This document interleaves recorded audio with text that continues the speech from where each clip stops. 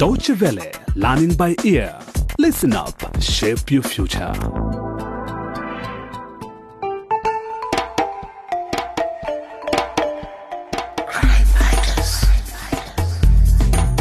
Hi there. Welcome to another episode of Crime Fighters. Click on the link.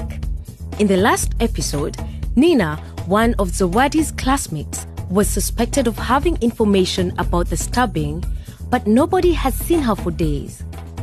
The police are now trying to establish her whereabouts. Today's episode is entitled Searching for the Truth, and we join Kendi, Zawadi's best friend, and Kilele, another classmate. They've both been summoned to the police station, but don't yet know why. Let's find out. Kendi, Kilele, the reason we asked you two to come in is because you've both been forthcoming with information so far. Have any of you seen your classmate Nina lately? Nina hasn't been to school the last few days. But she doesn't usually attend all the classes. That's true. Why? Is she in trouble? No, we just think she may have some information for us. Have any of you talked to her on the phone or by text? Yes. Nina and I messaged each other on Twari.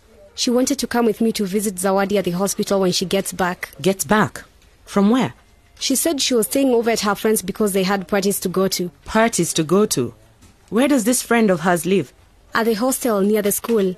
Kendi and Kilele, thank you for cooperating with us again. Thank you, No problem. Beso. Kendi, I need to speak with you privately. Kilele, if you like, you can head back to school now. Okay.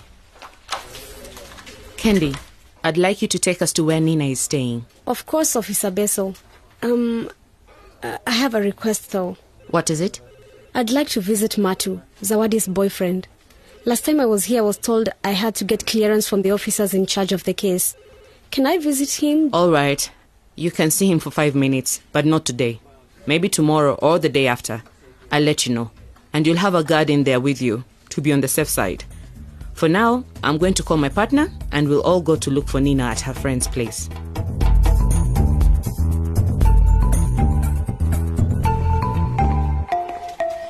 And my location is the Mawatu Central Police Station. Right. Sorry, sir. I didn't see you. These smartphones are taking our eyes off the things that matter. Are you all right? Or should I ask, is your phone okay? We are both all right. Thanks.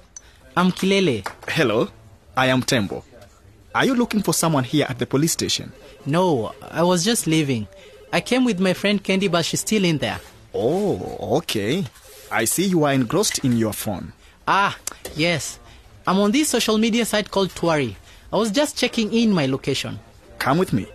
I'd like to show you something about that phone. Sure. My classes don't start till midday. Plus, I can take a selfie while I'm here. To post on Twari? Now you're getting it. People put up so much information online. Do you understand that anyone can see your information? Not anyone. Just my friends on Twari. If I searched your name right now, are you sure I won't find you on the search engine? Of course you won't find me. Twari is very private. Look. Hey, that's me. Are we friends on Twari? No. But this is what I was just telling you about. Once you've created an online profile on one of these pages, anyone, even criminals, can find you and access all the personal information you post, even without being your friend. Stuff like where you live, where you work, or your school. For instance, your boss can find your Twari profile and form an impression of who you claim to be online, how you behave in your free time, whether you are someone they'd consider reliable. But I don't post nasty things. I'm very careful about that. I just post photos of me and my friends having fun, like when we go out. Nothing too personal. Plus, I haven't started applying for jobs yet.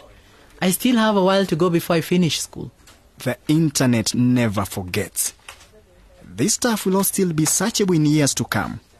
I have friends who've lost job opportunities just because they had compromising photos or very radical and controversial posts up on social media pages.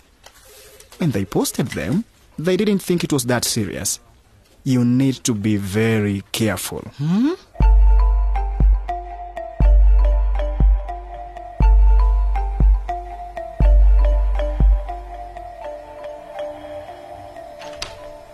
So, Nina, you and I are going to have a little chat. Officer Beso, why did you bring me here? What did I do? Nina, why did you try to run when we found you at your friend's place? I was running because my friend ran, and I wasn't sure why. I promise I haven't done anything. And why did your friend run? What kind of people are you hanging out with? Sometimes he smokes pot. That's probably why he ran and... Right. Well, that's not why you're here. I'd like to find out about a text message you wrote to Zawadi Ketu. It says, "Stop bothering me. I won't do it." What did you mean? Nina, you do realize, don't you, that this looks like a possible motive for stabbing Zawadi? What? No, I didn't stab Zawadi. I wouldn't hurt her. So what do these words mean? Okay, I'll tell you everything. A couple of months ago, I created a fake online profile on Twari. I found pictures of this cute boy online, so I used those and called myself Zaki. I know Zawadi loves posting information about herself. So I sent her a friend request and she accepted, without even asking who I was. What does this have to do with the text message I asked you about? I'm getting there. So I pretended to be Zaki, and I got close to her by flattering her and showering her with attention. I liked everything she posted, and occasionally I'd comment on her photos and the places she visited. And then what happened? Well, she ignored me at first, but I persisted. And before long we started chatting privately. I asked her questions the way a stranger would, like where she was right now and what she was doing. And she got comfortable enough to start telling me personal stuff. Nina, why would you do that? I had a crush on her boyfriend Matu, and I wanted him to break up with her. So I started asking her about her relationship. I'd comfort her every time they argued. Before long, she was coming to me to ask for advice. I told her I would treat her better than Matu did. She was pretty much ready to be my, Zake's girlfriend. I kept sweet-talking her, but she was always quite careful what she wrote. I wanted to take screenshots of our conversation. What would you have done with those? Well, at first I was planning to send them to Matu, but then I changed my mind. I decided to let Zawadi know that I had screenshots of her conversation with a stranger online. I threatened to send them to Matu. She begged me not to. So I said I wouldn't if she broke up with Matu. And why did you, or rather Zake, talk about meeting with Zawadi? I got carried away with how easy it was to get someone to trust you online. But I swear it was all just a game, Officer Beso. I didn't hurt anyone. I promise. It's not a game, Nina. Using a false identity to deliberately deceive someone is a very serious thing. You shouldn't be using the internet to harm your classmate. I'm really sorry, Officer Beso. But there's something else you need to know. What is it? A couple of months ago, she came to me to ask if I could lend her some money. She seemed stressed and said she was in a fix, but I didn't have any cash. I asked why she hadn't asked her boyfriend or best friend, and she told me she didn't want too many people knowing about it. And then she kept bothering me about it, and that's when I sent her that message. Do you know what she wanted the money for? No. She just told me that she'd made a huge mistake that had cost her school fees. Okay, Nina. We'll let you go with a warning. But we're going to be watching you closely. Is there anything else you might have forgotten to tell me?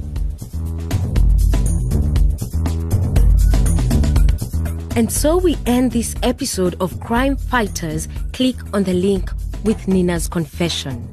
But if she wasn't behind the stabbing, who else could have done it?